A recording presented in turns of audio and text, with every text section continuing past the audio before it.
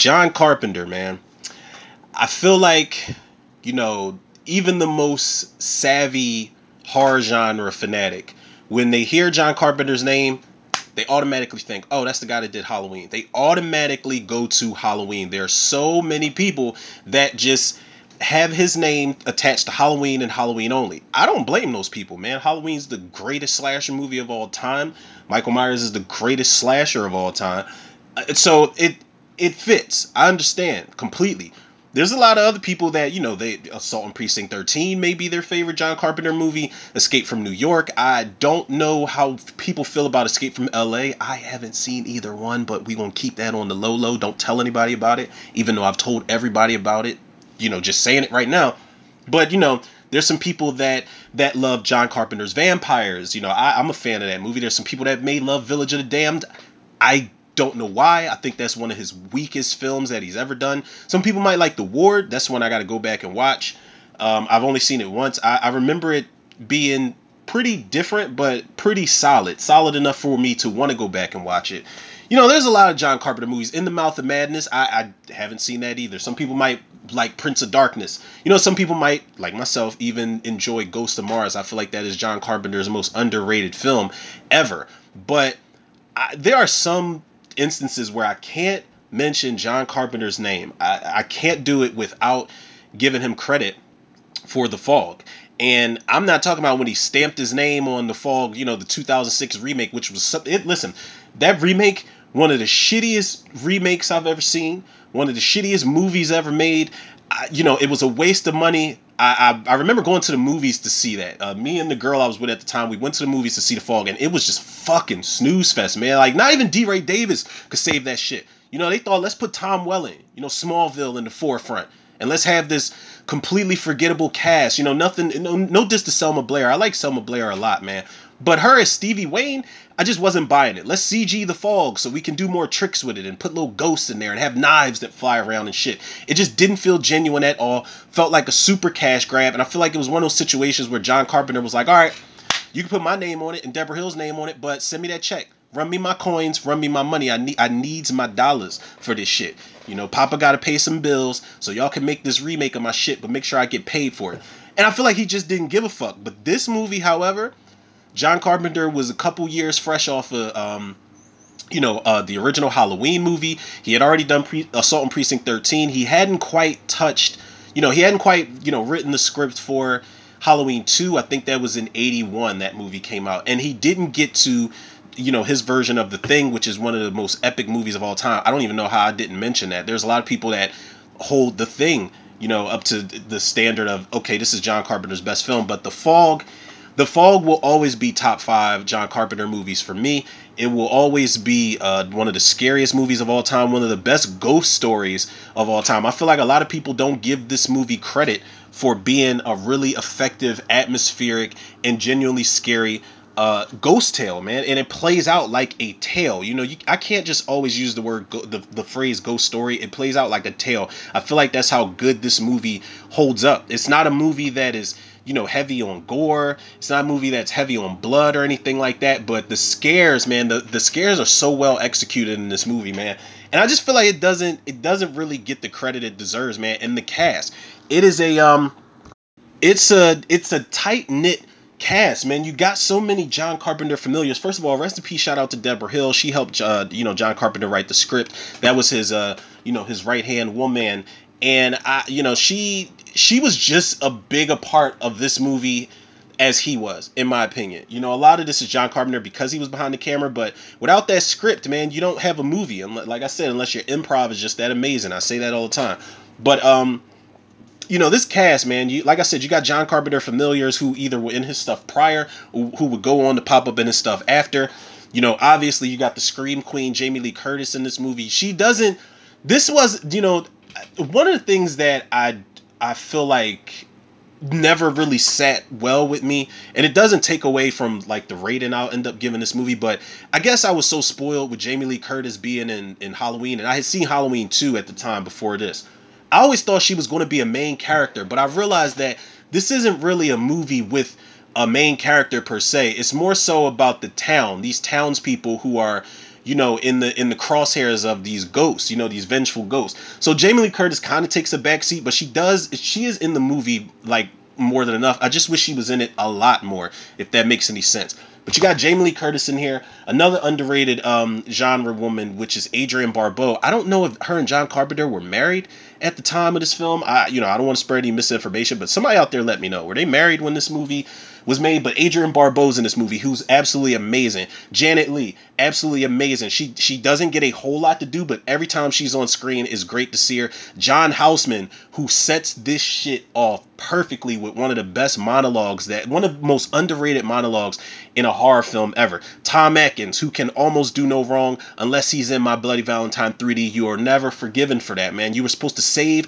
that shitty movie, Tom Atkins, but it's cool. I'll let you make it up to me and all the rest of the fans out there when you come back for a Season of the Witch sequel. You got Charles Cyphers, fresh off of playing Sheriff Brackett in the Halloween movie. Nancy Keys, known as Nancy Loomis back then, fresh off the Halloween movie. Hal Holbrook. Like, you got, a George Flower in here. Ty Mitchell. You got, as far as the OG casting, you got some monsters in here, man. All of this OG, just such fine casting, man. Work casting, if you ask me, man. And listen, with that being said, I got a shout out to Tommy Lee Wallace, who I think he played one of the ghosts, if not the main one, Blake. Don't quote me on that, but I do believe I'd heard in the documentary that in some parts Tommy Lee Wallace played one of the ghosts in here. But we'll cross that bridge when we get there, people. Now, people, this is on Hulu, The Fog. I don't think there's a director's cut or anything like that. If it is, y'all already know. Swing that shit. But people, this is the full theatrical cut of The Fog 1980. That's just in case y'all are tuning in with me. And y'all know, if y'all are tuning in with me, y'all are the true To The Reviews MVPs. This actually is on Tubi also. I decided to stick with Hulu as opposed to Tubi because those ads, like, I can edit the ads out, but they just, Tubi doesn't even give you a countdown anymore. They just throw it at you. They throw the ads at you, and it kind of disrupts the commentary a little bit. So we did not actually choose the latter, people, but let's jump into it. Let's keep the spooky season themed rocking, people. Let's get into this commentary for The Fog 1980. I will hit the play button in 3, 2, 1. Yes, right into it.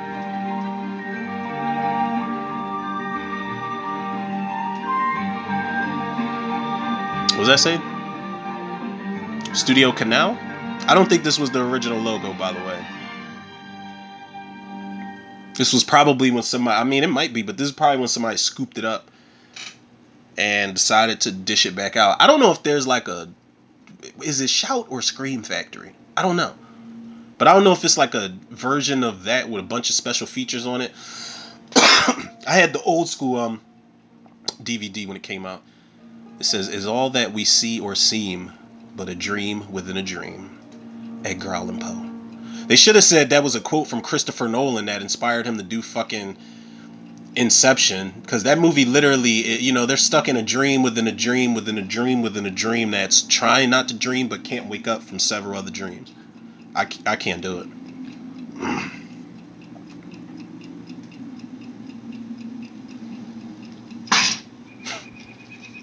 11:55. Meanwhile, Mr. Macon just broke the shit out of his watch. Why would you snap it closed like that? One more story. One more story before 12. But I'm gonna be honest, yo. Mr. Macon telling me a ghost story as a kid. Shit, Mr. Macon telling me, a ghost story as an adult. I'd be like, bro, like you do this shit a little too well. 100 years ago, on the 21st of April. I think John Houseman was in the original Rollerball movie too, with James Caan. Drew toward land. Suddenly, out of the night, the fog rolled in. For a moment, they could see nothing, not a foot ahead of them. And then they saw a light. My God, it was a fire burning on the shore, strong enough to penetrate the swirling mist. Steered a course. Oh no, it was I'm looking at it now. It was Rob Bottin, Campfire. the effects guy. He did the effects for John Carpenter's The Thing. I don't know if he did the effects here. He might have, but even better. Yeah, he played Blake in this movie. Good for him. The wreckage sank. men aboard. At the bottom of the sea lay the Elizabeth Dane with her crew. Ty Mitchell's looking at him like, fuck, I am not going to sleep tonight at all. Eyes open, staring into the darkness. And above, Ty Mitchell, by the way, he, technically he's a John Carpenter familiar. John Carpenter didn't direct Halloween 2, that was Rick Rosenthal, but he would go on to, like, I think direct pickup shots because they wanted more gore and more blood in the movie. But Ty Mitchell is the kid who gets the razor blade in his mouth when his mom takes him to Haddonfield Memorial. It took me years to put that together. Rise up and search for the campfire that led them to their dark and icy death. I'm telling y'all, man, I'll just come out and say it now, man. I'm glad I'm doing this commentary in the daytime, because this is, like I said, the way John Houseman sets this entire movie off is flawless. And this is a movie that even in my later years I would watch at night, and I still would find myself kind of like looking behind me, looking over my shoulder type of thing, because it is so, this movie still holds up. And it's a testament to John Carpenter, his earlier style of filmmaking. The wide, the wide shots, things like slowly kind of happening in the background and you don't really peep.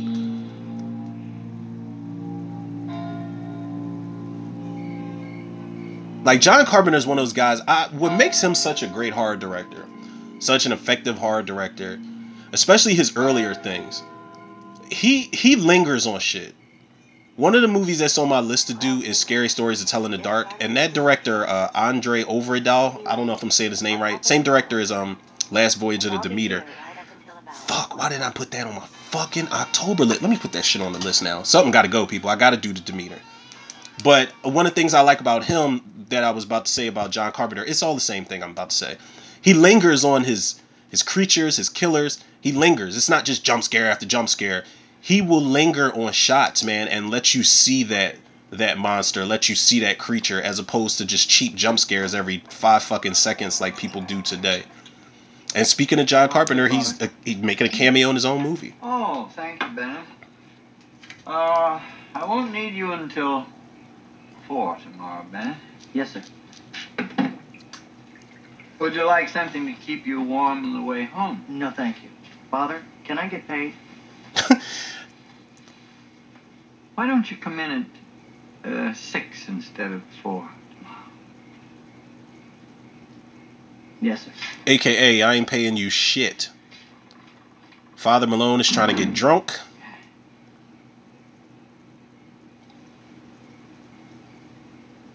Bennett? Father Malone's a terrible influence. Hey, would you like a glass of wine before you get behind the wheel of a car? Bennett?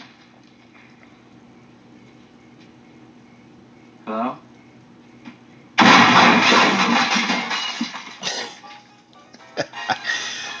That would have scared the shit out of me too. But this was, again, man, this was John Carpenter showing people, I can do ghost stories, I can do supernatural shit, and it's not overbearing supernatural. A brick fell out of the wall, revealing this diary that Father Malone is just going to get obsessed with throughout the course of this movie. Driftwood washes ashore and turns into a coin at some point. Or I think was it a coin at first, or was it a piece of wood? I don't remember.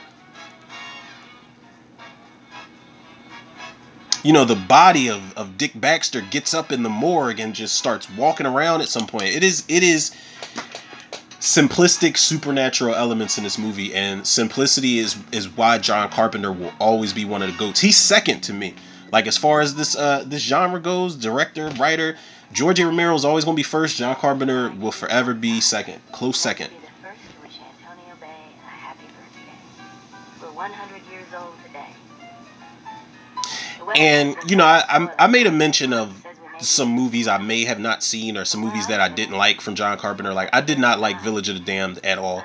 I think that movie, it's like the Tommyknockers. It's got a really stacked, great cast.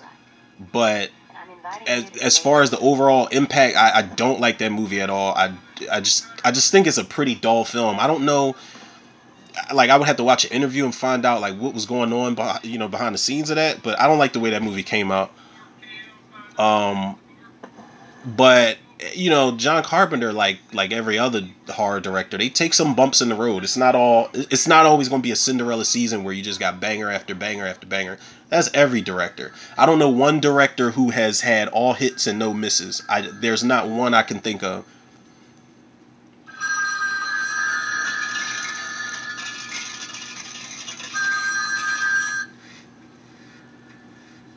And even movies that are hailed nowadays, like John Carpenter's The Thing, that shit wasn't received well when it came out. It wasn't really a popular demand for it when it came out. It wasn't until over time people really started to appreciate that movie. That movie was so good for me that I didn't even realize it was a remake.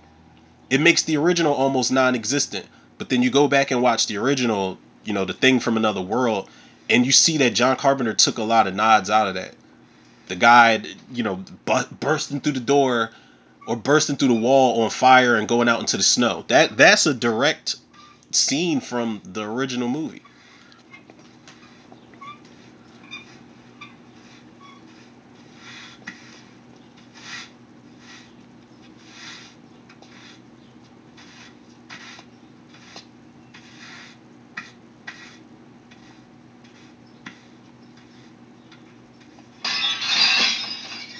See, and at that point, I'm just leaving because I would think that somebody's either breaking in or just threw something through the window.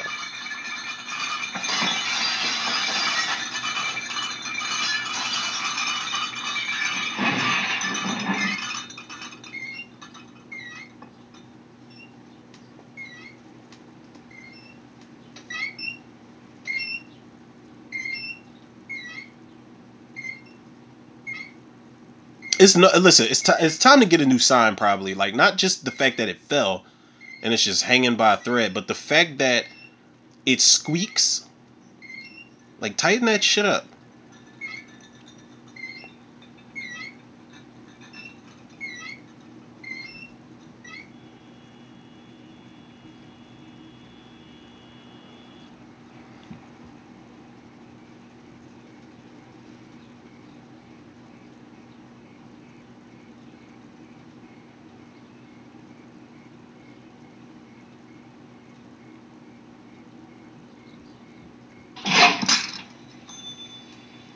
This is just like it's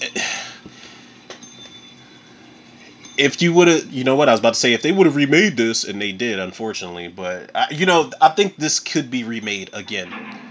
It's actually on my list of the next episode of RZ Live, people. So next Wednesday, if you guys tune in, me and Zuko are going to be. I came to him with an idea yesterday, and I was like, "Yo, I'm making this list of what if these directors remade this movie or that movie?" And I've got 10 horror movies that could be remade by certain people. And I've got two directors for each. But there are two people in mind that could definitely handle a remake of The Fog. One of them I actually mentioned. So, I don't know. We'll have to see Wednesday. One of them I definitely mentioned in this episode already. But you guys will have to wait and see Wednesday.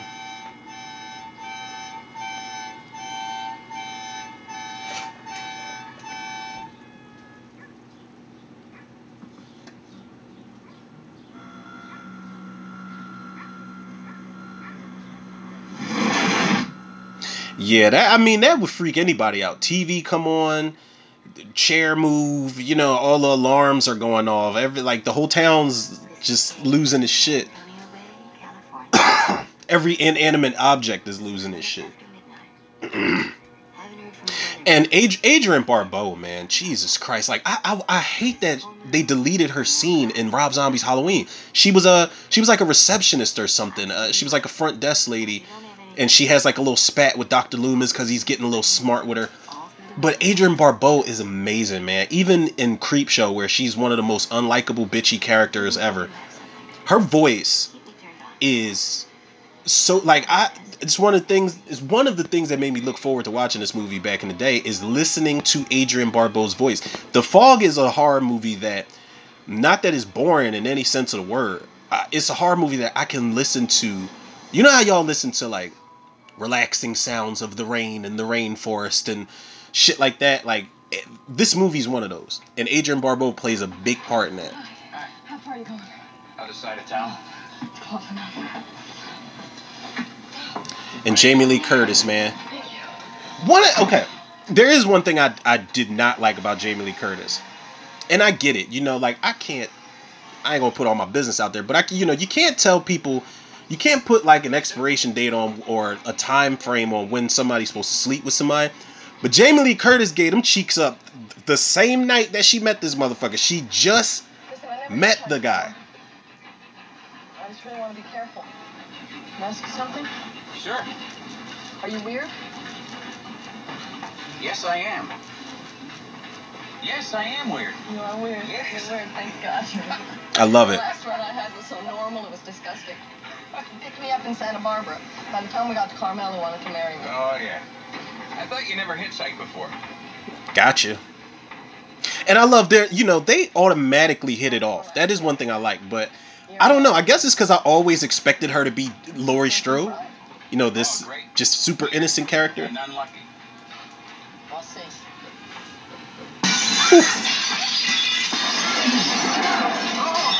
He's like, bitch, they shooting, get down. Like all the fucking windows just busted out like, out of nowhere. I wonder how they did that effect. You sure? But she knew she was gonna give him some ass. It seemed like, because he's like, oh, weird and unlucky, and she kind of smiles at him and she's like, we'll see. We'll see if you're gonna get some or not. Just keep being weird, all right? Exactly 12 minutes after midnight.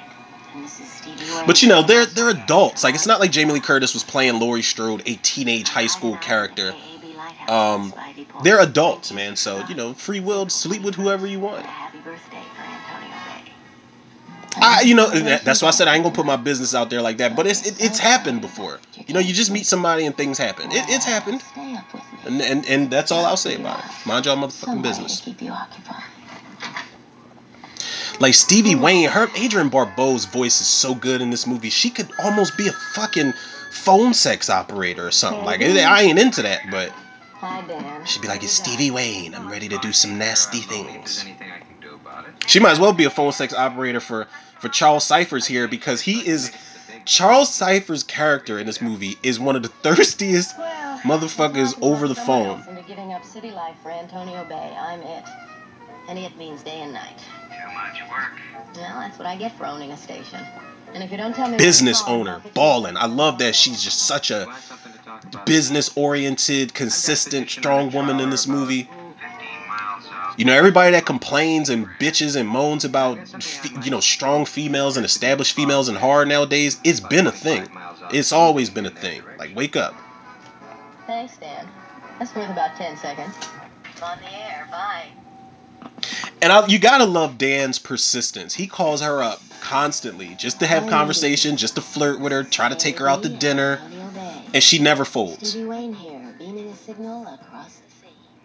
Oh, this sequence is so... again, John Houseman set it off with the monologue in the beginning about Blake and his men crashing their ship. But this sequence sets off what we're about to get into. Dedicated just to you. Boy, would I like to meet her. I saw her at a grocery store one day. Yeah? You would like to meet her. She's crazy. There's no fog bank out there. What do you know about her? She owns that lighthouse. I know that. Her son plays Little League with my kid brother. She's a mother? I thought you were happily married. Not that happy. Damn, bruh. Bank out there. Meanwhile, his poor wife... Then the fog bank just pops up, like... And a lot of this was used, like, I don't know if John Carpenter used miniatures. All right. But, the practical fog, oh yeah. Go back. They might have had some reverse shots, or they might have tweaked some, like, the speed of some shots, but it's practical for the most part. And I love how these guys, even though they are about to meet their doom, man, they're just three guys, like, just about to make their way back home on the seagrass boat. They're just drinking beers, getting fucked up, and then this happens. What was it?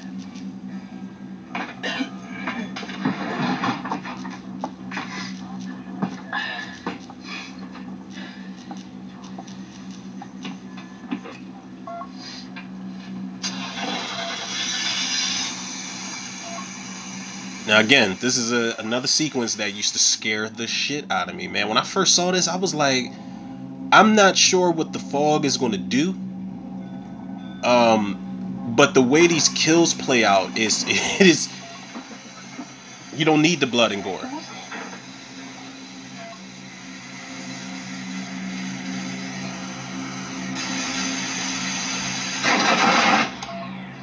It's a generator. And he's like, well, where the fuck y'all going? They just left him down there. But he didn't have to stay down there. He could have. But it's like, what do you do in a situation like this? Then that big ass boat pops up next to him and disappears. Normally if I could swim, I'd be like, yeah, I'll just jump the fuck overboard. But what do you do? Let's go. Hey, There's just a ship out there. hell, listen. Who's there? And they look terrified, man. I love oh my god, man, the look of this movie, the way that these sequences play out. We are about to get a jump scare, but they earned it. You can barely see Blake and his men in the fog like that, but you see them nonetheless. Blake's like, what's up?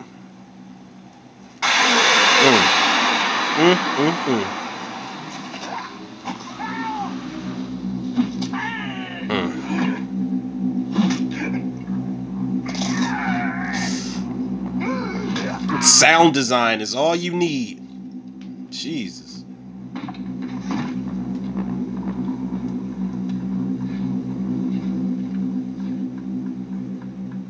Now, sound design, like I said, because if you listen close enough, you can hear blood dripping out of his body. Took me years to realize that. This is what I mean by linger on the shots. How that ghost just opens up the door like that and is just creeping towards Dick Baxter. It's big, Al. It's a ship. It's a big ship. Yeah, get wet.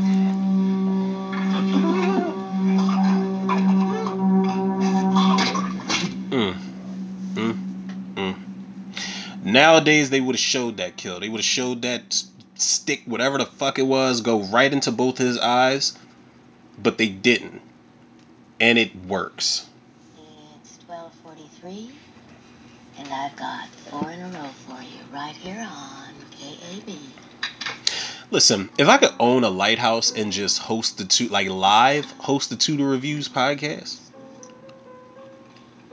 on like an actual station live, that'd be dope. I wouldn't mind having vampire hours.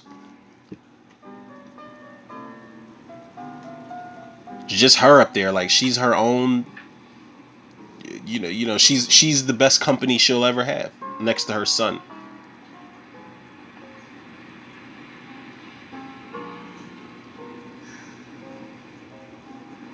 That is a gorgeous shot right there.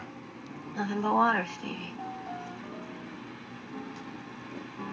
It sure beats Chicago. She's like, this motherfucker's calling again? KB. I like what you said, but for your information, you lied. The fog bank has moved due west and probably missed the ship entirely. And then you gotta love that all these characters have their thing.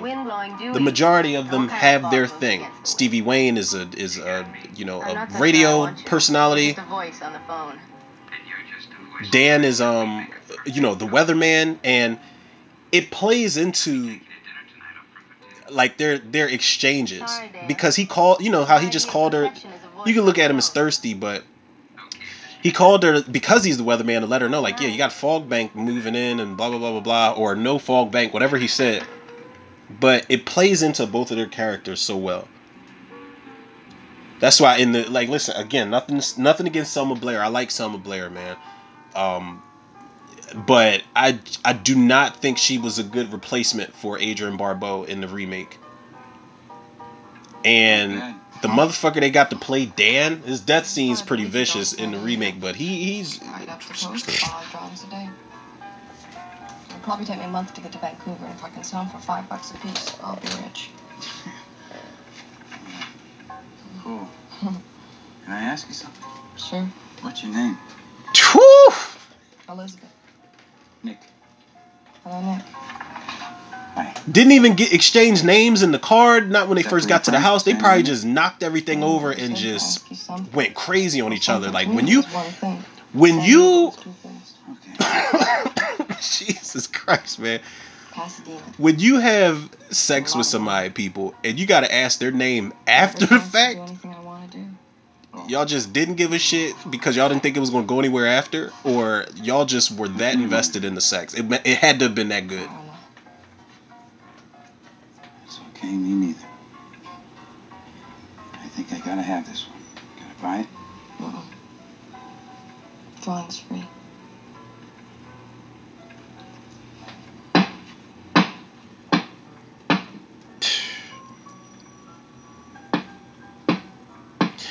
Look at that. He's so. It looks like it's like a cardboard cutout standing there. And if somebody knocks that slow,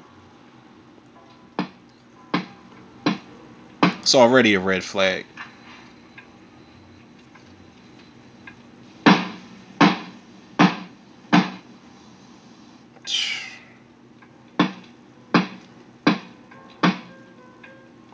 And then the way he walked backwards away from the door, it's like I'm not going to answer.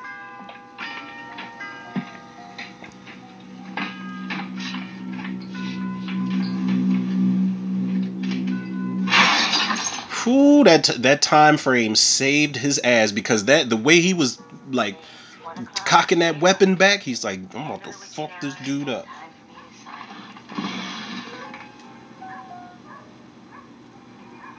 Now I think this was before Tom Atkins was in Halloween 3. Again, something John Carpenter had a hand in. Tommy Lee Wallace directed. Like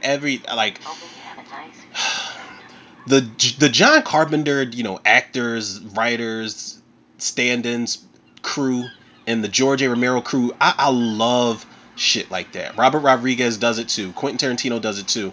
I love that. Like it's so family oriented, man. With these directors, the cast and crew. I love that, man. That is a dream. Like some people don't like it because it's like, okay, we got the same characters. Rob Zombie does it also, but it's like some people don't like it because it's like, okay, we got the same characters just playing, or same actors and actresses playing different characters. I want to see somebody new, but if they're that versatile and that good on screen, I would not mind having my cast and crew of familiars, man. I think that is so amazing because it lets you know like a lot of these people aren't interchangeable. A lot of these people are responsible for the success of this movie or these movies. So let's keep bringing them back if people want to see them. If it ain't broke, don't fix it.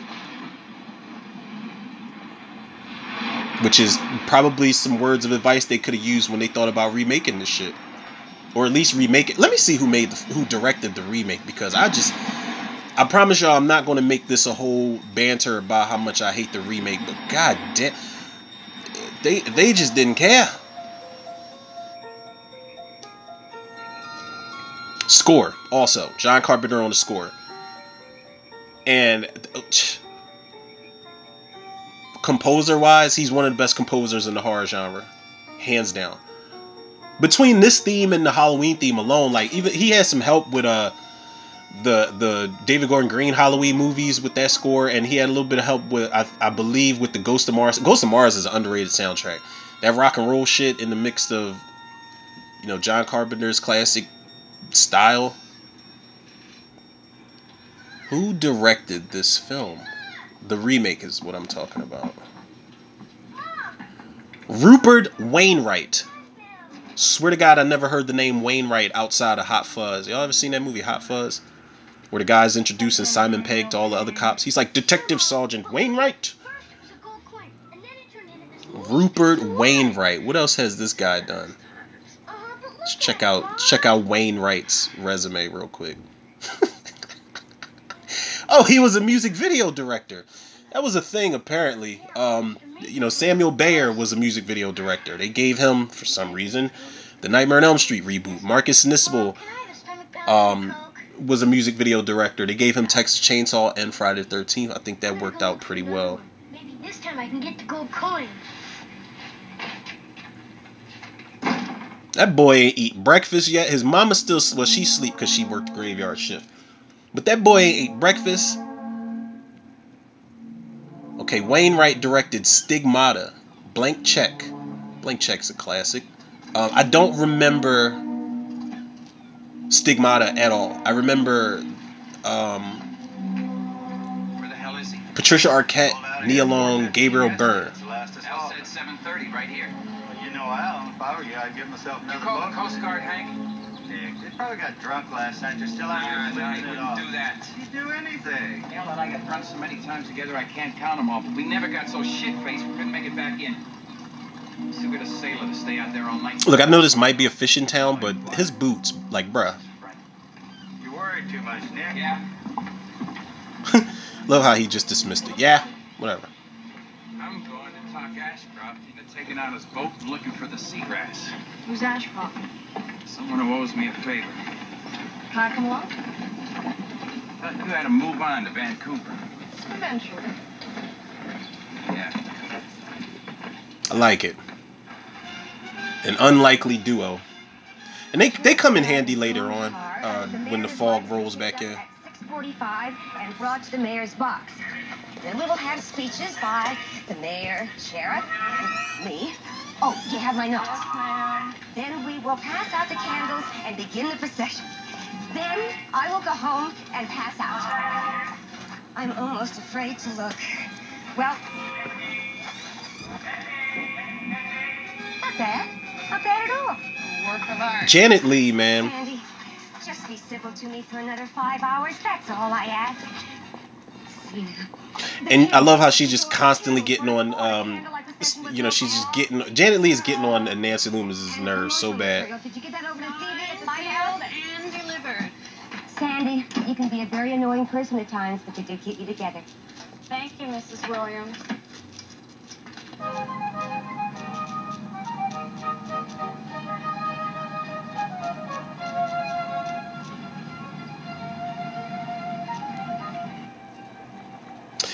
These shots, man, they're the wide shots, man.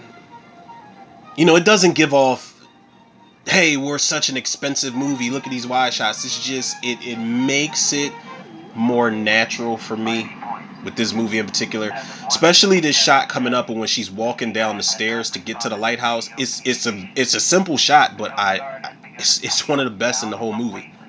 Around Arkham Reef and should be in the area of Spivey Point in approximately 1 hour. Repeating this bulletin from the Coast Guard. Be on the lookout for the seagrass. A 30-foot trawler last seen approximately 15 miles east of Spivey Point. If you sight this vessel, please notify the Coast Guard immediately. Yeah, I can tell by your urgency that you're very concerned about this.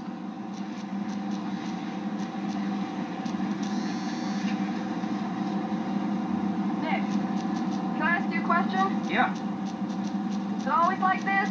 it's always different. You're worried, aren't you? Yeah. She can get real mean. There. Oh, yeah. Oh, yeah. Was he turned on by the boat? Oh yeah. If I can just get through the speeches without yawning. I couldn't sleep last night. Too excited? No, Al went out on his boat last night and didn't come home. Still isn't back. Mrs. Williams? I called the Coast Guard and they said, oh, he might have had engine trouble. They said not to worry. He was complaining about his boat last Maybe week. you ought to go home. Oh, that's the last place I want to go. My dog started to bark at 12 last night and didn't stop until 6 this morning. What happened? He was pointed toward the ocean and growling. What does that tell you? My dog goes crazy and decides to bark at the water. I heard the church bells at midnight as I started to drift off to sleep, and suddenly my car alarm went off for absolutely no reason. Really? Woke up the whole block. This town sits around for 100 years and nothing happens, and then one night the whole place falls apart. Yeah, that's usually how it happens. Take this line, too. You know, it wasn't until I got older that I appreciated seeing. It doesn't happen until the end, you know, the third act of the movie. But I had to appreciate seeing Cabin and steering house are Janet Leigh and Jamie Lee Curtis in the same frame of a film. Because this is like the second movie they were in or no, not the second. They were in 2 movies together total. I think they were in this together, and they were in Halloween H2O. But I think when I was younger, I never really stopped and told myself like this is the original, one of the original scream queens in one of the most iconic horror movies of all time. You know, the granddaddy of the slasher film. You know, next to her daughter, who would take up the mantle. Man, that shit is so. There you have it. My next project. Restoration of the Morgantown Road Cemetery. It's historical. Our ancestors are buried there. Cost a lot. Come on, Sandy. So, this town should be proud of its past. But trying to get anyone involved in community affairs is like pulling teeth. Better get the estimates ready for the council meeting next month. Yes, ma'am. Sandy, you're the only person I know who can make yes, ma'am sound like screw you. Yes, ma'am. Now, if you'll just say a little prayer asking to be not be in his cups.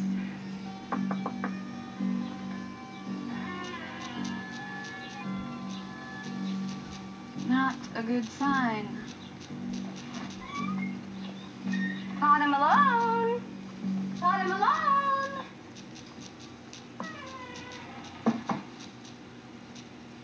Hello? Another bad sign. You try the study and I'll look up front.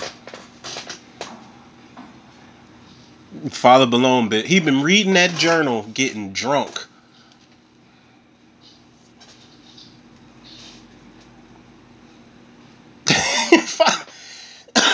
Father Malone's so overwhelming in this upcoming scene because not in this scene right here, but when he's reading the diary to him. Jesus. I'm sorry, Mrs. Williams. Mrs. Are you Williams, all right?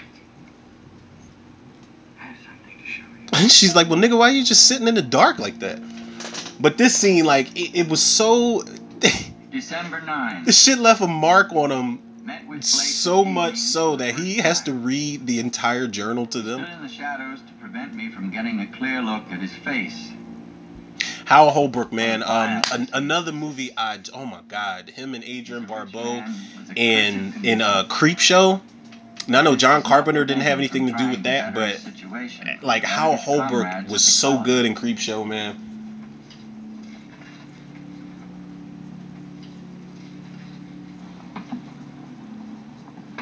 And he was the ultimate friend in Creep Show. Like the guy, I can't remember the actor's name, but his homie runs to him and he's like, yeah, the guy ate the janitor and he ate the other guy. And you know how Holbrook's like, what the fuck are you talking about? Like a monster, a creature in a crate? And then he gives him like sleeping pills in his drink. And when he passes out, he goes to clean up the mess and he gets Adrian Barbeau's ass eaten, you know, by Fluffy the monster in the crate. Creep Show, man. If y'all have never, I already did commentary for the first 2. 3 doesn't really exist to me. I don't know. Maybe I don't see myself doing commentary for the TV show, but I definitely got to catch up on Creep Show, the TV series, like off of the podcast. December 11. Blake's proposition. It's my birthday, people. It's the best date in that journal, hands down. And relocate the entire colony just north of here.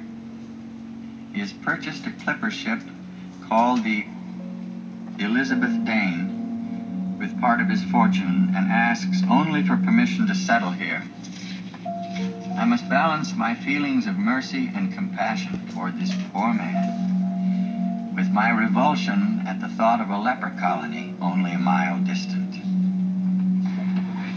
These are some of the strongest moments in the film, man, where people get dialogue that just, like, for all the right reasons, drags out like that. Like, pretty much monologues. I feel like those are some of the best moments in the movie. And not a ghost in sight, not a fog bank in sight. Oh, stop touching shit. Almost called her Jamie. What's her name? Elizabeth in this movie?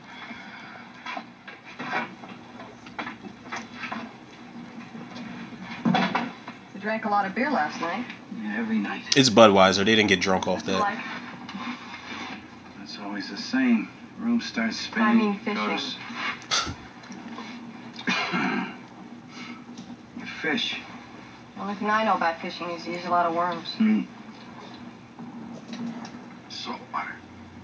Why would he taste that beer that was already open? That could have been piss inside of I there. checked her out myself, and now it's as if she's been turned over in the water.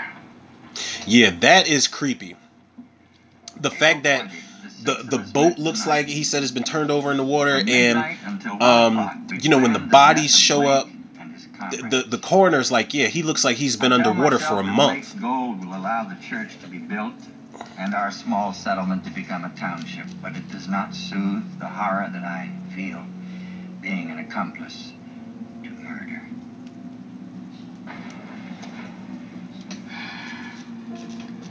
Now what? Wait for the Coast Guard.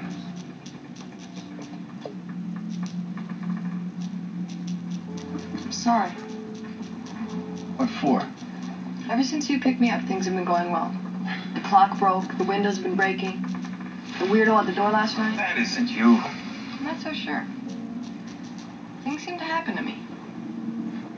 Bad luck? Well, the shoe fucking fits. I don't believe in luck.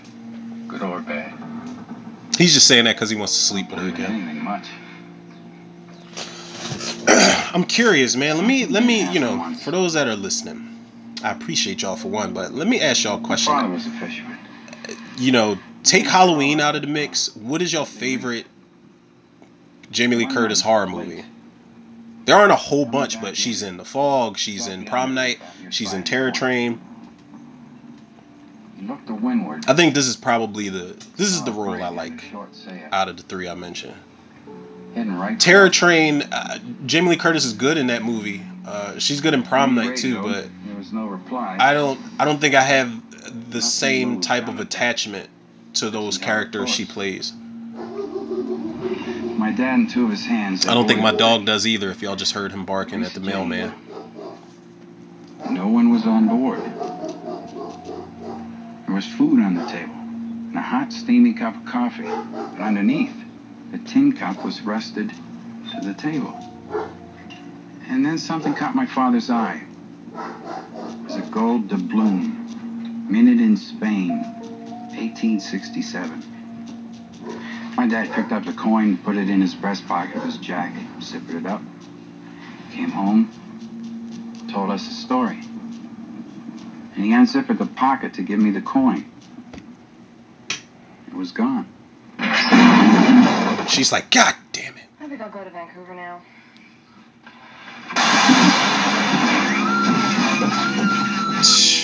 Listen, that is one of the best pump fakes ever. You see, like I said, shit happening in the background. Even though it's a close-up shot of that handle jiggling about to open up, the shit falls out of the, you know, that little closet door. That's one jump scare that got people. But to follow up with the real jump scare, the body falling on her, that was such a great pump fake. I don't know how often directors did that in horror movies back in the day. Your grandfather had a way with words. Well, Our celebration tonight is a travesty. We're honoring murderers.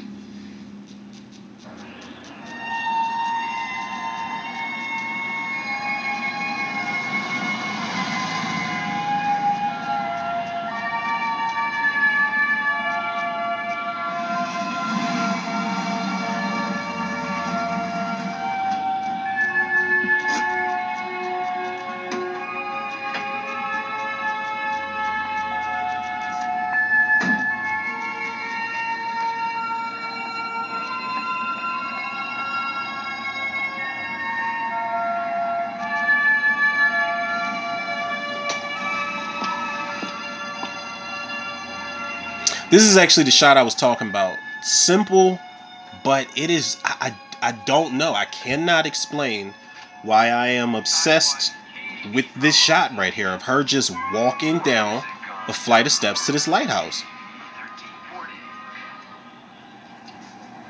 1340. Shit, fuck the Exorcist staircase. Could y'all imagine falling down this flight of steps? You're gonna be falling for the rest, you know, the whole 2 acts this movie's got left. Fabulous 1340. KAB. Antonio Bay. You know, if it wouldn't put my ass on fire, I would just slide down the railing to get to work every day. Or just build a fucking slide on the stairs. Take a sled down that shit. Like, what do you do? What do you do in the wintertime when it's ice on those stairs? You just slide the fuck down. No, you can't do that because what if you slide down there and just flip over that railing? Now you in the water. And Antonio Bay's looking for you because they don't have nobody to do the radio station no more.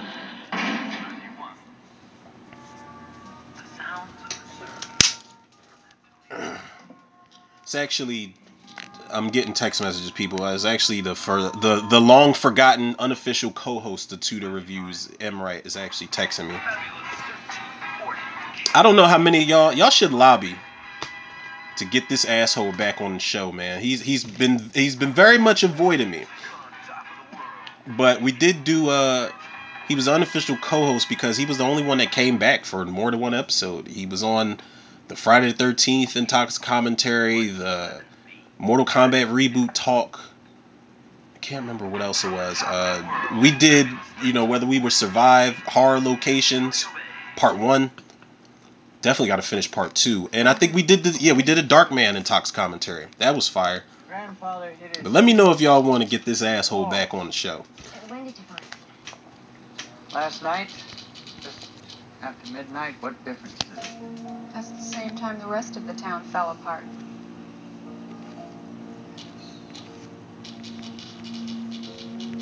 The same time the 6 conspirators met 100 years ago. It's really getting late. There's not much we can do about any of this. Are you going to give the benediction tonight, Father?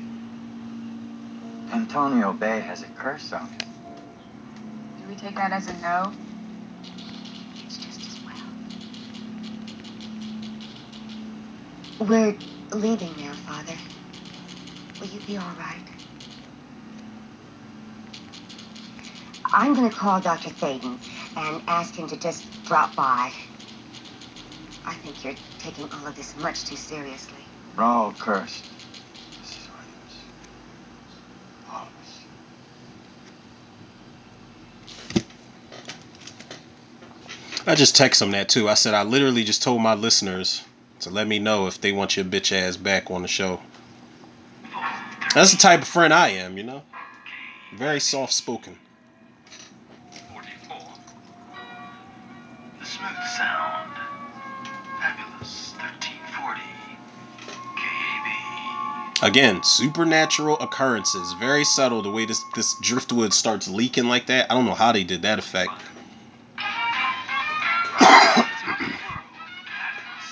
Damn, I wish that was the jingle for the Tudor Reviews podcast. As soon as it comes on, they play this music.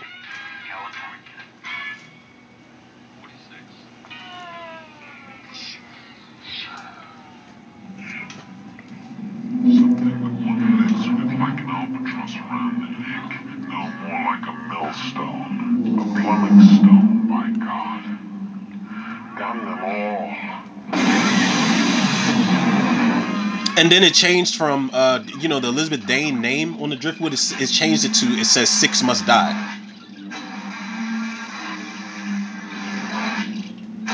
So good, man.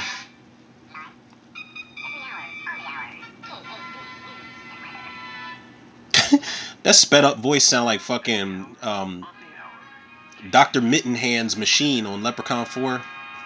Where he keeps banging the machine and it just be like, whatever the fuck it says.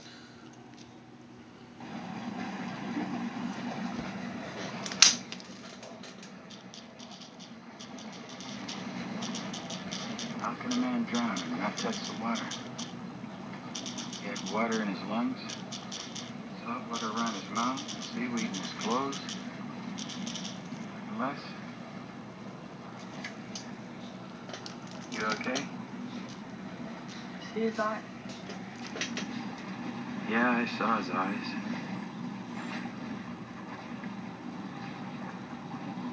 How do you explain that? Somebody just carved his eyes out? He said it like it was normal. Yeah, I saw his eyes. I did 2 tours in Nam, so Andy, where did you get that piece of driftwood? I told you, Mama, it was on the beach this morning. that is definitely the wrong What was it doing? thing to ask. She should have called him like, Andy, where did you get that haircut? And then it turned into the wood. Because Andy, it's I want you giving to me, stay away from the rocks. Do you understand? Lloyd Don't put Christmas anything from else Dumb off and the Dumber. beach. It didn't belong I know, honey. It's all right. I just don't want you to pick up anything else unless you come and get me first, okay? Okay. Is Mrs. Kobrits there? Why do kids respond like that? Like they are just so irritated with what I you're have to saying. start the broadcast now. That's like when I tell my Daddy daughter, like promised me he won't when we leave the get off the house phone tonight. during the week, Oh, Mom. I'm like, have a good day tomorrow. Make sure you behave yourself. Okay. Okay. I love you, Andy. Me too, Mom. Bye. What? That is not a response. That is not the way to say I love you too. Don't say me too.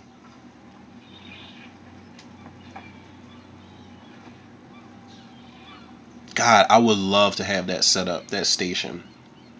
Somebody once offered me studio space for the podcast. This was like in my early days, probably like a year or so into it, maybe two, Ahoy, give or matey. take. But This is Stevie if you're West from for the night Philly, ride. like I was in Mount Airy at the Rosie, time Antonio Bay, when I was California. offered the space, but the Don space was all the Diego. way in King of Prussia. Like I'm thinking about, okay, the space seems great, but the commute, I had to be realistic about that commute every, as much as I was recording back then at the time, I would have had to pack a couple bags and move in that bitch. I mean, I wouldn't mind staying there if it was like livable. Is livable a word? It is now. Fuck it. This is another great shot coming up. The fog bank that they're looking at. What did your mother want, Andy? Nothing. Oh, it must have been something. Stop being nosy, lady. Hey, Mrs. Kobrits. What are those clouds out there? And that shot is almost like the evil is coming. Blake and his men are on their way to get it popping. To the cranial cavity. Also check. God, the bruises underneath Dick Baxter's eyes is just, it's creepy as hell. Mrs. Kobrits, let me say something about her. She didn't deserve that. What happens to her later on in the movie, she didn't deserve that. But they said six must die, Yeah. So I think they got 3 in the can already. They need 3 more. But her death in the Fog remake is even worse. She gets fucked up in that remake, and it's awful to watch. Over everything. It's like the boat had been out there a long time, taking on water. He was down below near the bunks. I think his wounds are covered with algae. His lungs are full and there's silt under his fingernails. I tell you, I saw Dick Baxter 3 days ago in Salinas. Now he's lying in there on the table looking like he's been underwater for a month.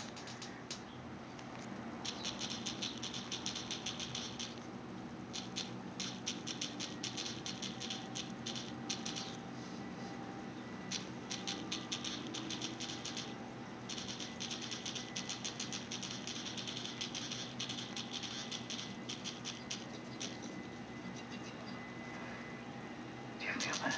I'll tell you what happened. It just got cold in here. See, the water acts like ice.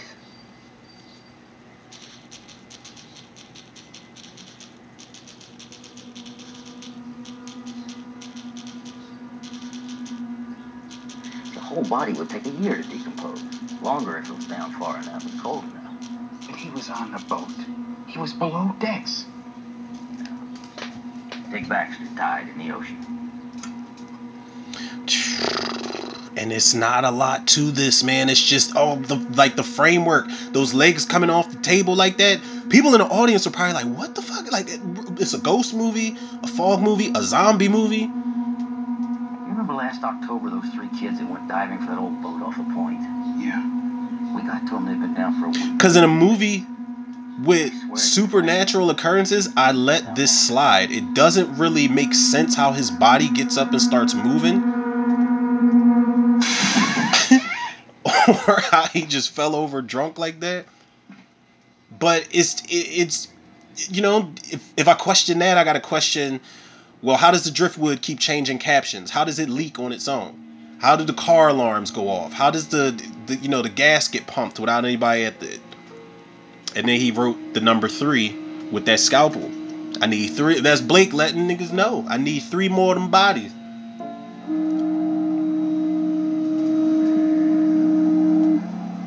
I want a foghorn like that. I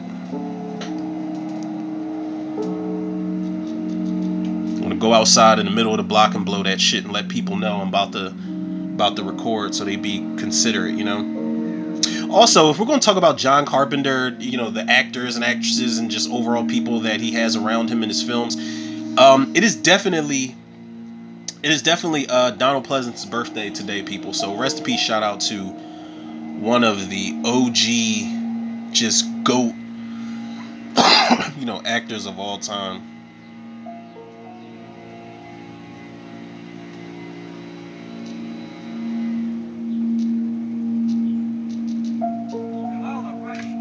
Beautiful ship upon our coast Was that Deborah Hill?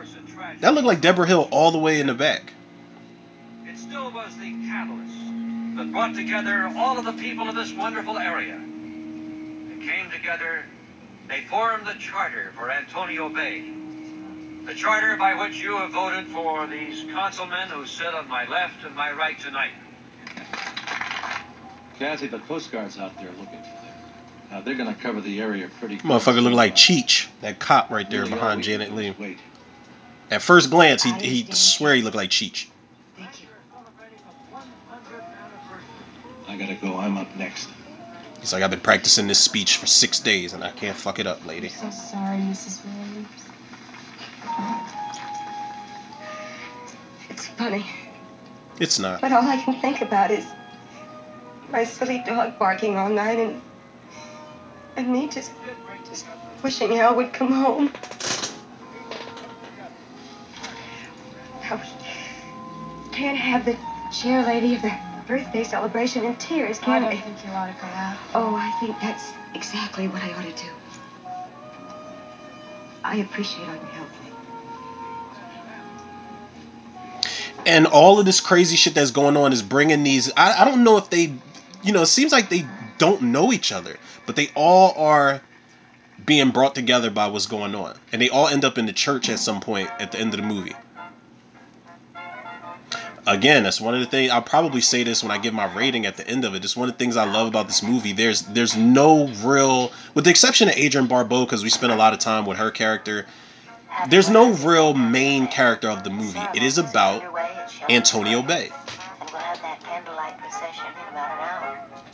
So if you hurry, you can still make it. The Coast Guard dropped me a note saying they found the seagrass earlier this afternoon. But there's no further word as to the condition of the ship or the men on board. I'll keep you posted as the news comes in to me. Hope no one else gets lost out there in the fog. Why is she saying like it was a fucking joke, like it was a punchline or something? Hope no one else gets lost. She was better off. She might as well just laughed after that, or they should have played the drum. KB. Hello, my name's Nick Castle. You don't know me, but I'm one of the men. I love how he named Oh, I'm sorry. I really don't have any further words. he named Tom Atkins' character Nick Castle. Nick Castle is the actor who played Michael Myers. Now on the radio about the fog. I promise y'all, I did not look at the invisible camera. You can't get around saying Well, this is gonna sound a little strange. The Fog in a movie called The Fog. I saw the fog last night, out in the ocean in the distance. It was glowing.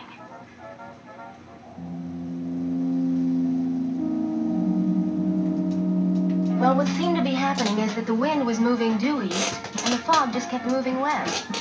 I know that sounds completely crazy. Right now it doesn't. Something happened last night. At the same time that fog was moving in, this whole town went unglued. Hold on. I've got some more Earth Day music for you. You gotta love that on and off switch she's got, man. It's awesome. She's like, yeah, I don't know what the fuck's going on. Hold on real quick. I'm back as a phone sex operator, and I gotta talk like this until I hit the off button and talk like that. Now, I think that might have been like they composited the two shots together of the car passing by and the fog rolling out in the woods, but the fog is its own character. It had nothing to do with the seagrass. It's a character that brings forth My son found the characters of Blake and his men. I love it. Two birds, one stone type of effect. And the fact that it's glowing, it's like, okay, hold on now. How you doing? Your girlfriend on the radio has been talking about you. I came in tonight just to keep her happy. Yeah, I thought you were off tonight. I love my job. Yeah, well, you could tell them all about that big fog bank moving in the southeast there. Where? Well, you'll see it. I'm on my way. See you tomorrow. Yeah, Mel, I'll see you. What a great extra.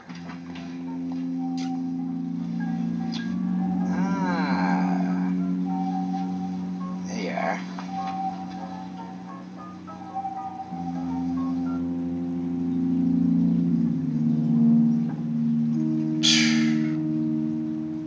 I gotta make a run out to the lighthouse in Spivey Point. Wanna come? Like she was gonna say no, I'll stay here. In this random ass bar you've dragged me to. Hi, sweetheart. I thought you were celebrating. I couldn't spend an evening without you. Jesus, Well, I've got you in Dan. about 30 seconds. What's new? Another fog bank. Where? It's coming in off the ocean from the southeast. It's heading inland. Should be here at the weather station in 5-10 minutes. Like that was something to be proud of. I have a special weather bulletin. The Tri-County Weather Station reports a fog bank moving southeast along the coast.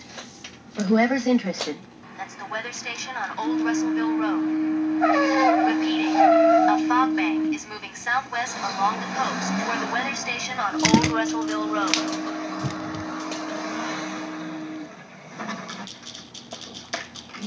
Dan, are you still there? I'm still here. Hey, you sound different tonight. Kind of intense. I just feel like talking, that's all. Oh, wait a minute. I thought you told me you didn't like to talk on the telephone because you talked on the radio all day. Dan, where's the fog now? Well, it should be right outside my door now. Hold on, I'm gonna try something.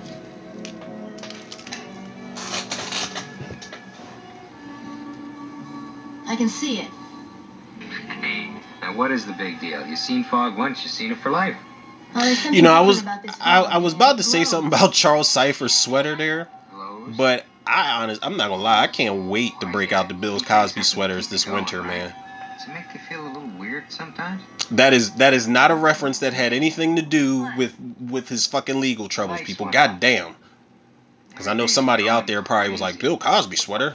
Barometer's falling, temperature's dropping. Dan, what is it? What the hell's that? Dan, what is it? What's happening? What is it? What's happening? I should probably find another term to use instead of the Bill Cosby sweaters. Hold on, sweetheart. I want to check this out. It's not exactly the best household name that's out there. Dan, stay on the phone. First of all, that isn't even a hand knocking. That's a boot kicking. 100-year-old dirty seaweed infested boot.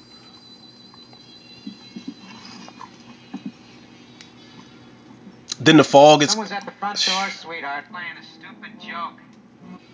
And whoever it is, they ain't gonna like finding me home. Dan, stay away from the door. Like he could fight or something. Like you ain't Sheriff Brackett. I'd have just jumped the fuck out the window, honestly. Oh my god, I love the red. Love the cinematography in this scene, man. The red is just getting it. Hello? Anybody here? Some asshole got drunk and started taking this 100-year-old business too seriously.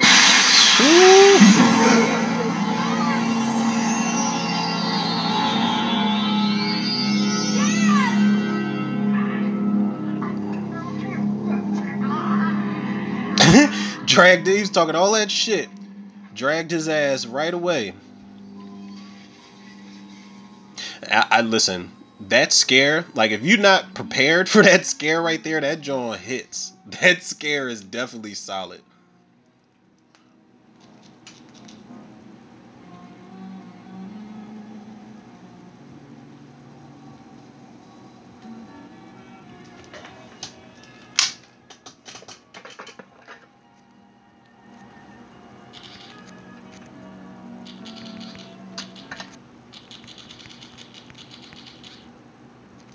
And so all of us, living here in Antonio Bay today, owe a great debt of gratitude to those men and women 100 years ago who struggled and sacrificed to make this town grow into what it is today. And it is up to us to keep their kind of spirit alive.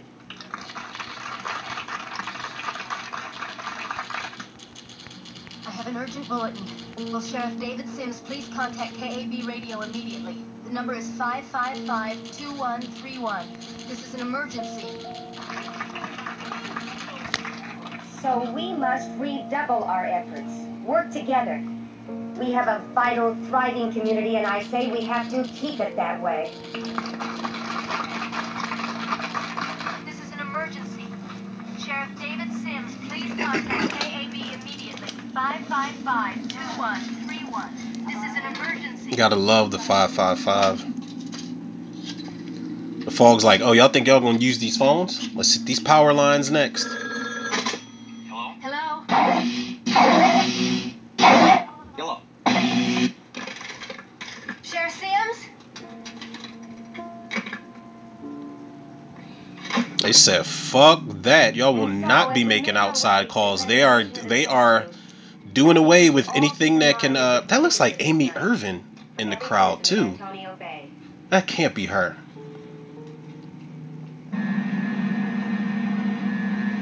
They hitting the power plant. All types of shit.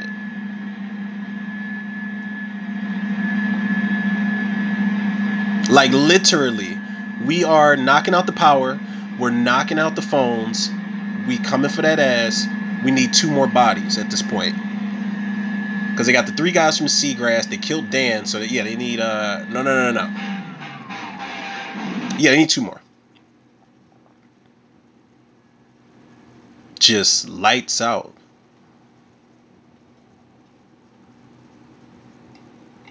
Okay, now this is where I become absolutely terrified if I owned a lighthouse and hosted the podcast out of there, because when the power goes out, it's just like, Don't push. Take your time. look at that nice single foul line they're in. Everybody would get trampled in 2023 if something like this happened. Because if the power went out in an area like a neighborhood, they'd be like, oh my god, they let off the EMPs and the aliens are on their way from Russia.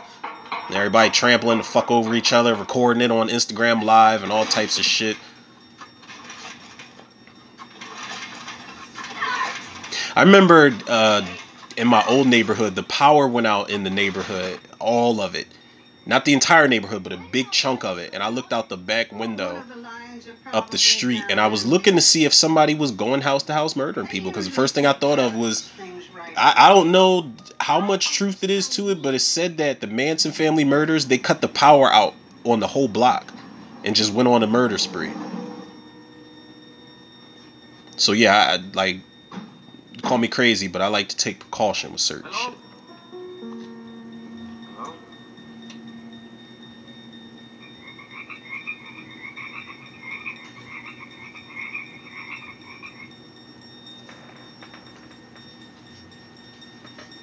What's that now? What's that now? You know what it is. I don't know if this was a miniature shot or not of the house and the fog about to just completely cover this joint.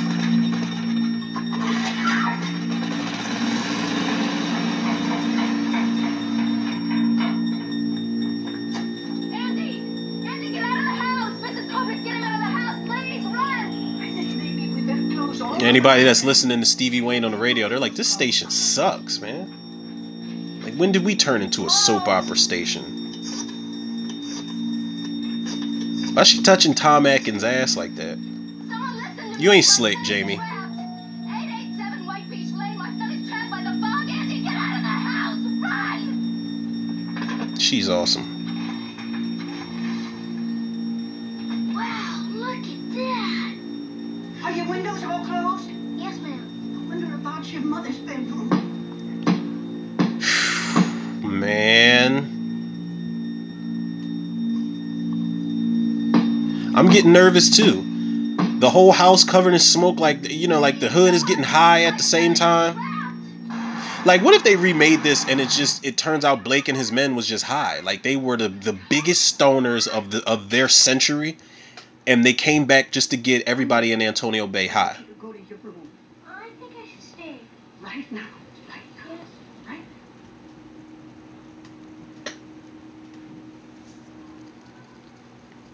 That's a spoof they could do, like the Wayans. But imagine if the Wayans still did, horror movie spoofs. It could do a spoof of The Fog and just have everybody just getting high.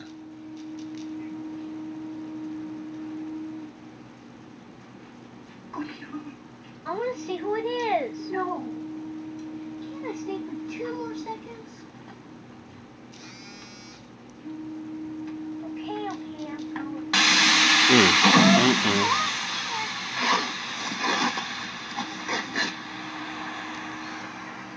And they didn't just kill her, like everybody got a piece of it. You see other motherfuckers pop up after she got snatched?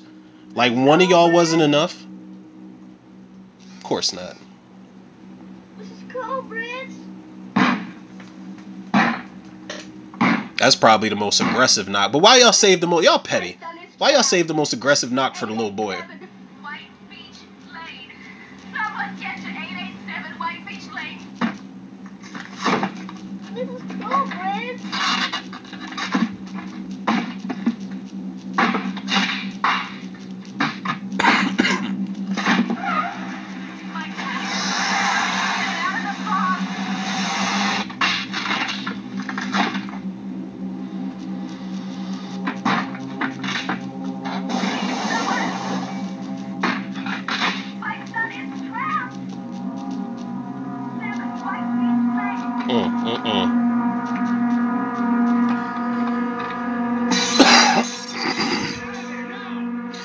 Tom Mack is the way he did that. You'd think he just elbows glass windows open every day of his life, because that was just effortless right there.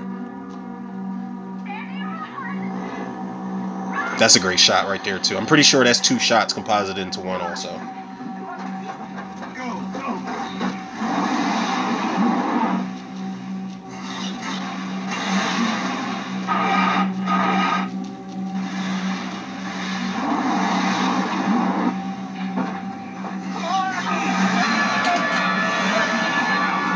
That music, that sound like they hit the organs for that, John. And I love it, man. Like you see bits and pieces of Blake and his men, but the way they're closing in on the car while the car is struggling to get out of place.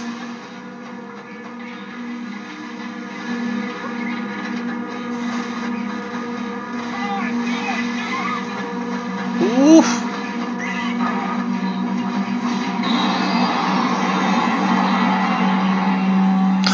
And they were taking their sweet ass time to try to catch him in that car.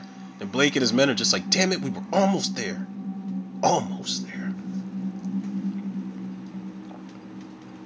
And again, how this shot just lingers. The fog is just now slowly making its way away from the house. Another 5 or 10 minutes, everyone will have seen the statue. All right, but let's get them through as quickly as we can. Probably be a good idea if you went home, Kathy. We can close up here. I should see it through to the end. Mrs. Williams, there's nothing more to do here. Let me take you home. A little annoying, but you're right.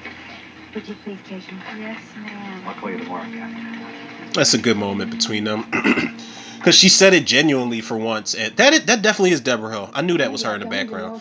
But she said it so genuine to Janet Leigh that time. And there's a line earlier in the movie where she's like, you're the only person that can make yes ma'am sound like a big screw you. But she said it like she actually cared, man, because she just lost her husband. She told her, I don't think you should go out there. Let me take you home type shit. The fog is moving inland, away from the beach, towards Antonio Bay.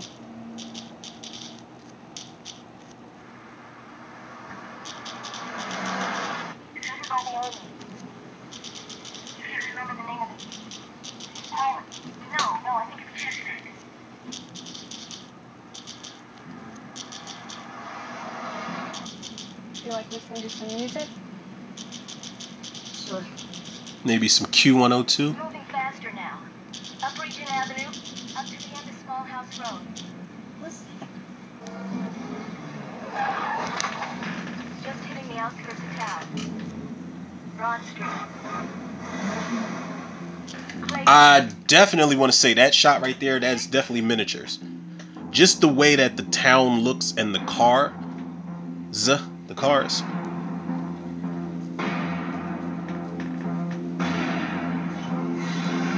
Not gonna lie, I'm jamming a little bit, yo.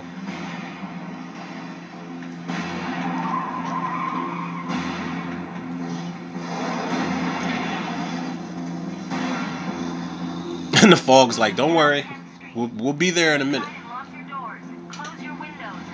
There's something in the fog.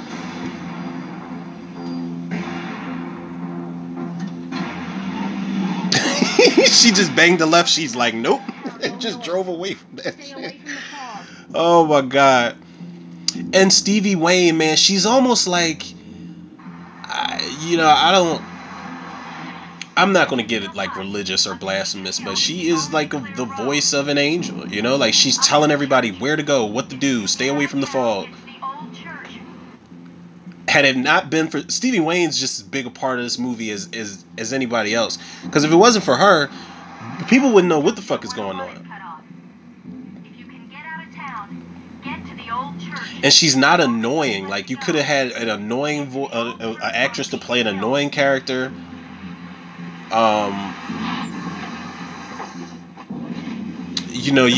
She could have been like a shock jock or something. Right behind us in the driveway. Imagine if they did another remake of The Fog and cast Wendy Williams as Stevie Wayne. I'm going to just take the radio out the fucking car and throw that shit. Like, y'all remember on Joyride where they unscrewed the CB radio and just threw that shit on the side of the road? That's what I'm doing. There's a study in back. I'll show you the way. Come on. Come on, do that. He's like, put the motherfucking bottle down, Father. You've been getting drunk all day.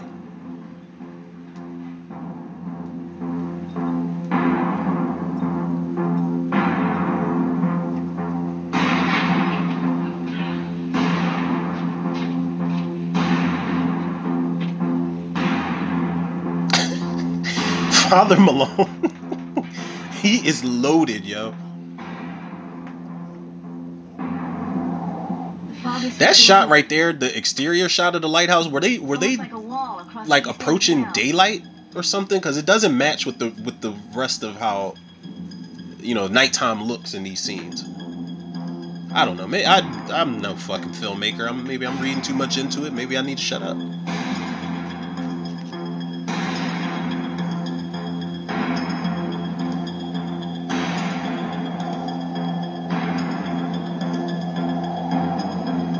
Blake and his men have come for us like Oh, it's it's our in the day of journal. judgment. What journal? I don't know. We're It's too cursed. Father, where's All the of it. What journal? are you talking about? Where's the journal? It's in there.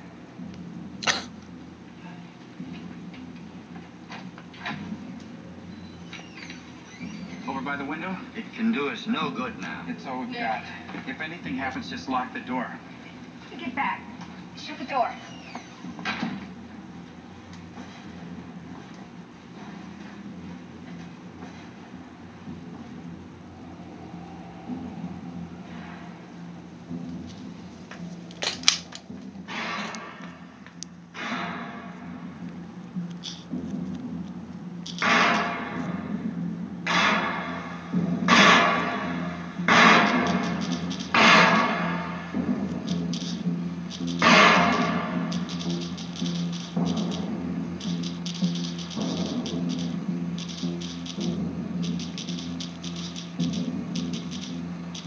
Six must die. That was on the 3 men on the seagrass. And the weatherman is 4? Culverts? Yeah, 5. And what of us? They're 6. That's what they want. They've come back for the 6 original conspirators. 6 Father, other there lines must to be take the something in place. here that Me, can they help want. us. Why would they want you? Father, you didn't read us this. Were it possible to raise the dead, I would return Blake's fortune to him intact, save the money spent on these walls that hide it. My fellow conspirators believe that the confiscated. She should just slap the book out and say, like, Father, you read this shit already. Damn. The thief in God's temple is the tomb of gold. I am. He's so drunk, ain't even no urgency that we about to be. See what I'm saying? Ain't no urgency that we about to get murdered by vengeful ghosts. I'm not gonna lie to y'all. I know it's a ghost story, ghost tale, but this kind of has a special place in my heart because the way they break it through the windows, it's very zombie movie like. So y'all know I was a big fan of that.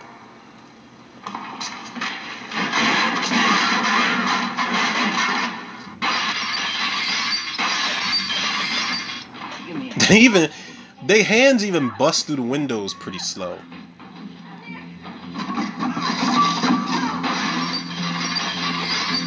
It works though. You know, they've been dead for like 200 years, so it makes sense.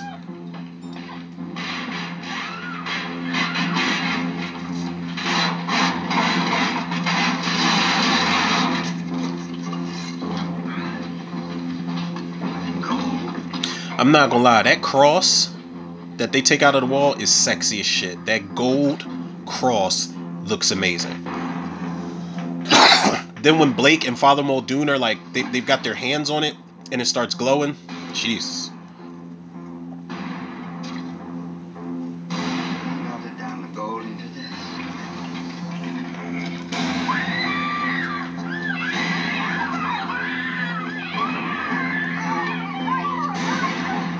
Girl can scream, can she?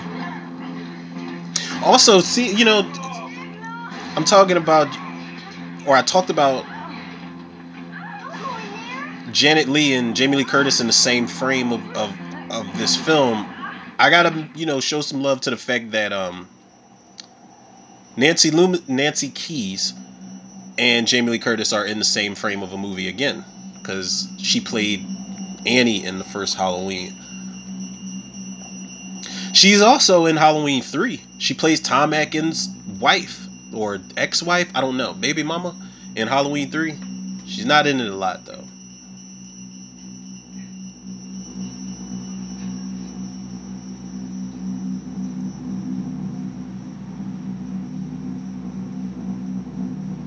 Blake, I have your gold. Blake looking like I don't give a fuck. You see how cool we look right now? Let's bask in this moment right now.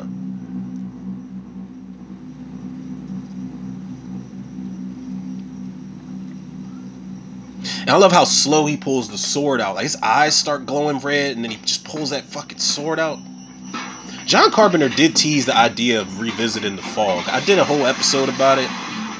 I listen. How would y'all feel about that? Like a sequel to this years later.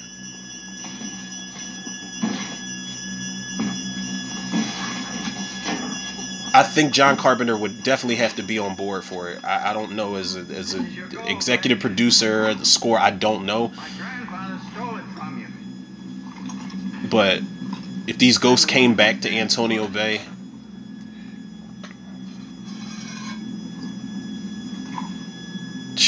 those eyes, man.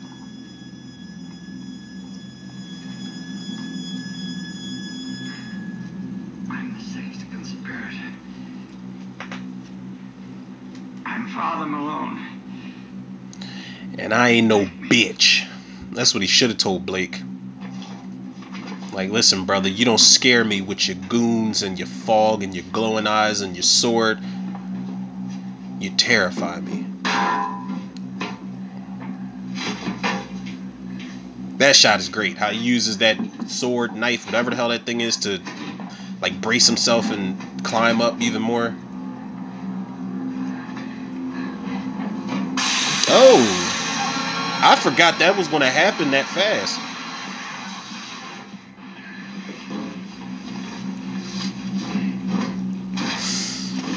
She just take that hook out of her arm like that. Okay, buddy.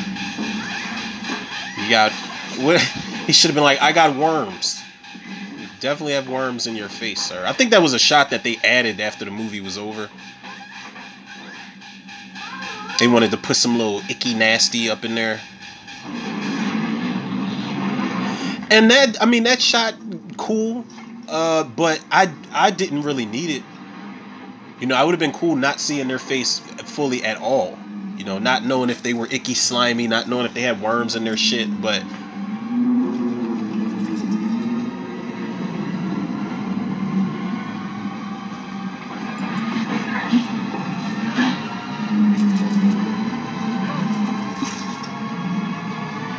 he's like, Father Malone, like, you're drunk. You're playing tug of war with a ghost.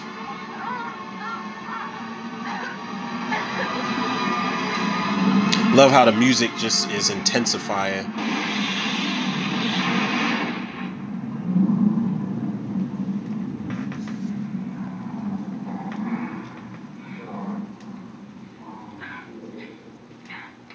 Everybody's like, wait, what? That's it?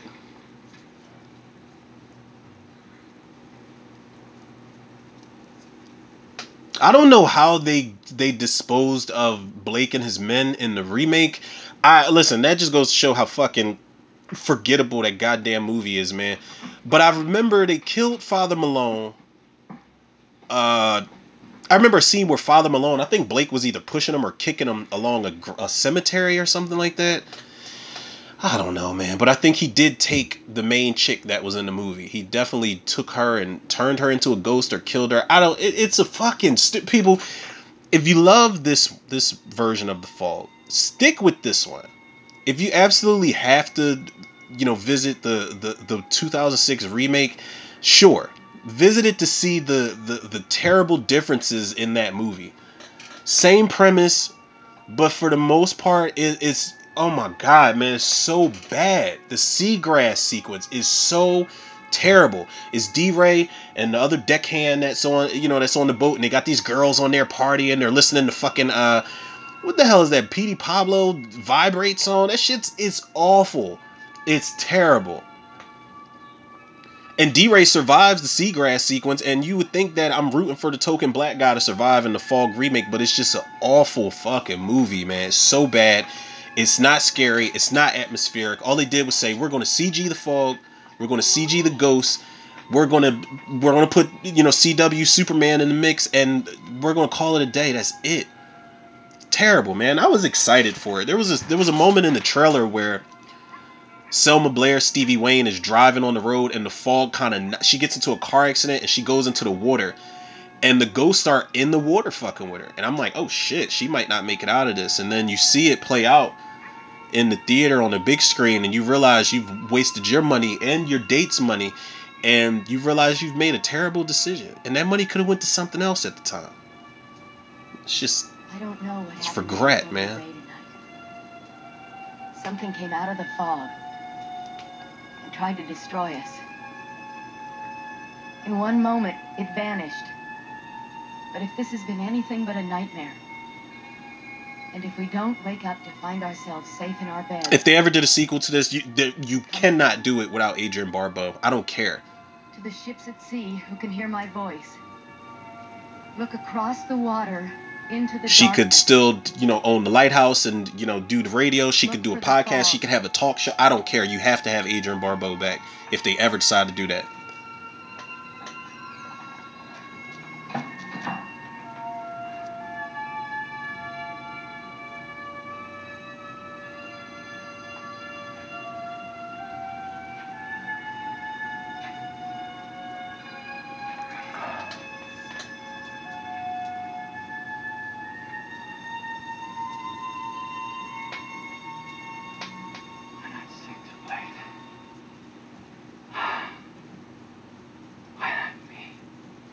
Yeah, he heard you. Why the fuck? Why even like he wanted to die?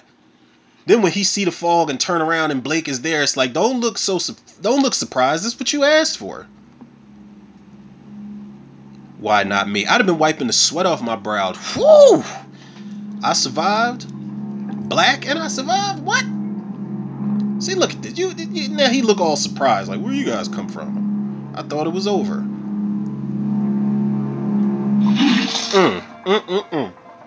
Took that man's top off. People, while Father Muldoon was not as lucky as we are, we did survive the Antonio Bay, the coming after the 6 conspirators and all of that stuff.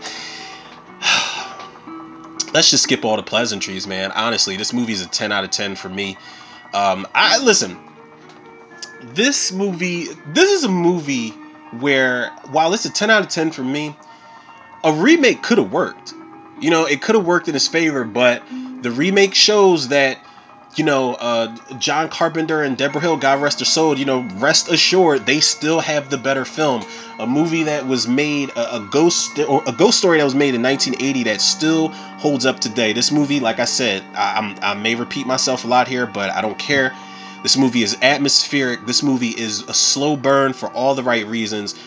All the performances are great, and I love that they're, with the exception of Stevie Wayne, Adrian Barbeau's character, there's not really a main character here. It is about these townspeople trying to overcome these, these ghosts coming back for revenge.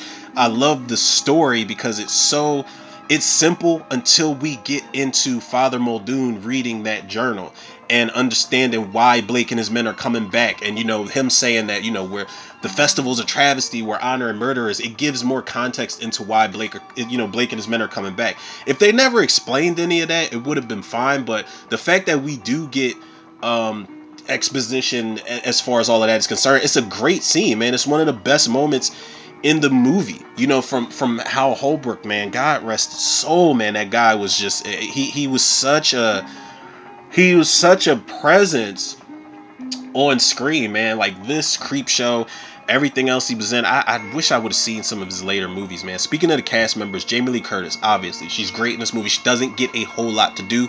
As far as the female actresses in this film, Adrienne Barbeau does steal the scene, man, because she's isolated for the majority of this movie. I think the only other sequence she has with another person is with Ty Mitchell, and that had to happen because that's her son. But there's not a lot of interaction with them that doesn't require them being over the phone or her talking to him over the radio, man. She carries, like, as far as the performances, she carries this film, man, and rightfully so. When you outshine Janet Leigh in a John Carpenter movie, that is a bold fucking statement. That's why I said if they ever wanted to revisit this, she's got to be there. Recipe shout out to Janet Leigh. I think she specifically does a good job when she finds out about her husband. And Tom Atkins, he does a good job in here. I think I like his character way more in this movie than I do in Halloween 3. I don't know. It's just something about his character that's very sleazy and suspect in Halloween 3. We'll cross that bridge when we get there because that's going to be last for the month of October. John Houseman. Like I said, John Houseman sets this movie off with that monologue about Blake and his men. Again, that's not, you didn't have to open up the movie that way, but it adds more context into what we're about to get into. And John Houseman was the guy for the job. When you can make a monologue creepy, even though it's really drawn out, then that is a talent, because you could easily listen to John Houseman or some other actor for that matter and just be like, oh my god, can we get to the movie? I don't want to hear all of this. But you're so engaged in it, you are pretty much listening to him and watching him as if you're one of the kids on the beach. Charles Cyphers, he's a thirsty weatherman, but I love that they gave him something to do. He gets more to do in this movie for me than he does in the first two Halloween movies. He doesn't play a character that's in power like that, but he is kind of, in a way, you kind of root for Charles Cypher's thirstiness, because it's like persistence, man. Like, we've all been persistent for a woman out there, fellas. But that shit ultimately gets his ass killed because he had the night off. He's supposed to be celebrating, and his ass became one of the six. Nonetheless, Nancy Keys is great in this movie. Ty Mitchell did his thing. Got to shout out George Buckflower also. He passed away also. Recipe shout out to him. Like I said, the OG casting is heavy in this movie, man, and it works. This movie, and it doesn't rely on a bunch of jump scares. There are more than a few jump scares in here, but every jump scare is earned. Every jump scare is something before it leads up to that moment where you think you're comfortable, and then it just pops out at you. You've even got the double jump scare in here. Like I said, I don't know how many movies were doing that back in the day, back to back. The pump fake jump scare where you think is one thing and then something else pops up right behind you, man. That is some effective shit right there. And again, another reason this is a 10 is because this is not a gory film. It's not a violent film at all. It leaves everything to the imagination. The sound design lets you vision the kills in your head just by what you hear on the ear, man. And it's just, you wouldn't get a ghost story like this today, man. You're going to have the ghost slice people up and blood fly at the screen. I mean, you don't have to. Not all of them do that. But this is one that easily could have did it just based off of the weapons that Blake and his men use, and you don't see blood in this movie. Like, you see it dried up in Dick Baxter's eyes or something like that, but you don't get no splashes of blood in here. And it's one of the reasons even later on John Carpenter movies, like, Ghost of Mars isn't excessively bloody, but the violence is handled in a really good way, man. But the early John Carpenter stuff, he didn't have to as one of the reasons why he's one of the GOATs, man, because he didn't have to have a whole bunch of blood and gore on screen, man. It is all implication, it is execution, and it works. It fucking works, man. The Fog is its own entity. Antonio Bay is its own entity. It's so much character to this movie that I feel like it just doesn't get enough credit for it, man. So that's why it'll always be a strong 10 out of 10 for me, man. Recipe shout out to Deborah Hill, who worked on the script with the GOAT, John Carpenter. Definitely got to shout out him. I don't, I could tag John Carpenter to 1,000 things in one day. I don't think he'll ever see it. But if he does, I gotta get you on the show, sir, for an interview. I have to, people. But y'all already know where to go, man. If y'all don't, y'all can follow the podcast on Spotify, iTunes, Google Podcasts, Apple Podcasts, Overcast, Pocket Cast, Breaker, Radio Public, Podbean, and Podcast Addict. Shout out to Spotify for podcasters. Follow me on Facebook, Instagram, and TikTok, Romero Tutor. Shout out to the Facebook movie group, The Cinemaniacs. And last but certainly not least, shout out to the Tutor reviewers, the listeners, the lovers, the supporters out there. People definitely still keeping it rolling. I know I missed the day. It was a lot of bullshit going on yesterday, but I definitely dropped that. I definitely dropped that Thanksgiving. I'm sorry, that fucking notification threw me off like completely. That was a little jump scare moment right there. But I dropped the Red Band trailer reaction for Thanksgiving. Y'all can check that out if y'all want. Dropped that this morning. That was that movie's shaping up to be something solid for Eli Roth and for holiday horror types of slasher movies, man. But I can't really like this is the one thing that's for certain. Halloween 3 is what we're closing spooky season out with. Halloween 3 will be at the end of the month. Everything in between I'm kind of conflicted about because I've got and Pet Cemetery Bloodlines is also a guarantee. They're streaming that tomorrow on Paramount Plus. I will definitely be dropping that commentary for y'all because I want to be proven wrong about it. But Scary Stories to Tell in the Dark is on the list. House of Fears, The Babadook, The Fog I can cross off, Hocus Pocus, Terrifier. But I've added shit, man. I added Invasion of the Body Snatchers. I added Poltergeist 3. I added No One Will Save You. I added Werewolf by Night, House on Haunted Hill, As Above, So Below. Like, it's so, like, what I've got is a set list. And what I'll do is compromise my own fucking list because I'll tack it to the wall and make a whole brand new list underneath the list I've already got. Is anybody following me here? Probably not because it's almost 2 hours into this commentary, man. So if you guys are getting a little stir crazy like me, then, I feel like maybe I'm having my own little Stevie Wayne moment where I'm just going to be screaming into the microphone, telling everybody to run for their lives and shit. I don't know. I don't think I'll go that crazy. Maybe I'm already there. I don't know. But basically what I'm trying to say, people, is we're going to get spooky season content nonetheless, but I'm going to shake things up. I'm going to shift things around a little bit.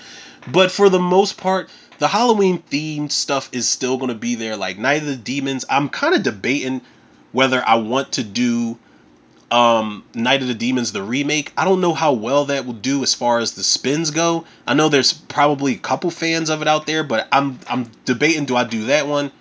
Or since I did the original, do I do Night of the Demons 2? I don't know. I guess you guys could send that in and, help me out with that one. But, Terrifier is going to be on there. Trick or Treat is going to be on there. They're ultimate Halloween movies. Hocus Pocus, yeah, I'll do Hocus Pocus. I keep saying it, man. I'm not really...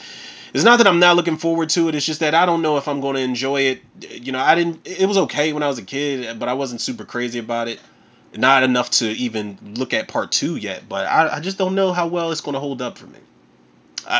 Who knows, man? Kathy Najimy, I'm looking forward to seeing her on screen because I was singing her praises when I did the Sister Act 2 commentary.